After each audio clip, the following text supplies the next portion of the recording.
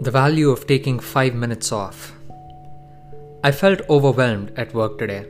There were multiple deliverables, all with fast approaching deadlines.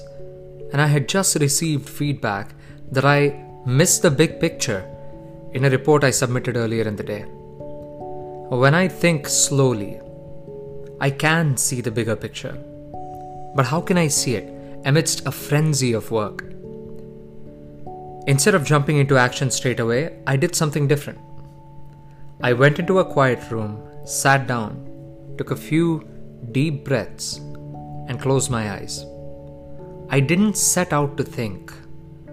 I set out to calm myself down. But over the next few minutes, not only did my mind settle, but the answer, the big picture that was eluding me, surfaced. And it was so obvious once it did. Most situations in life don't need us to be smart. They need us to be calm and aware. And taking 5 minutes off can be the fastest way to the right answer. Slow is smooth, and smooth is fast.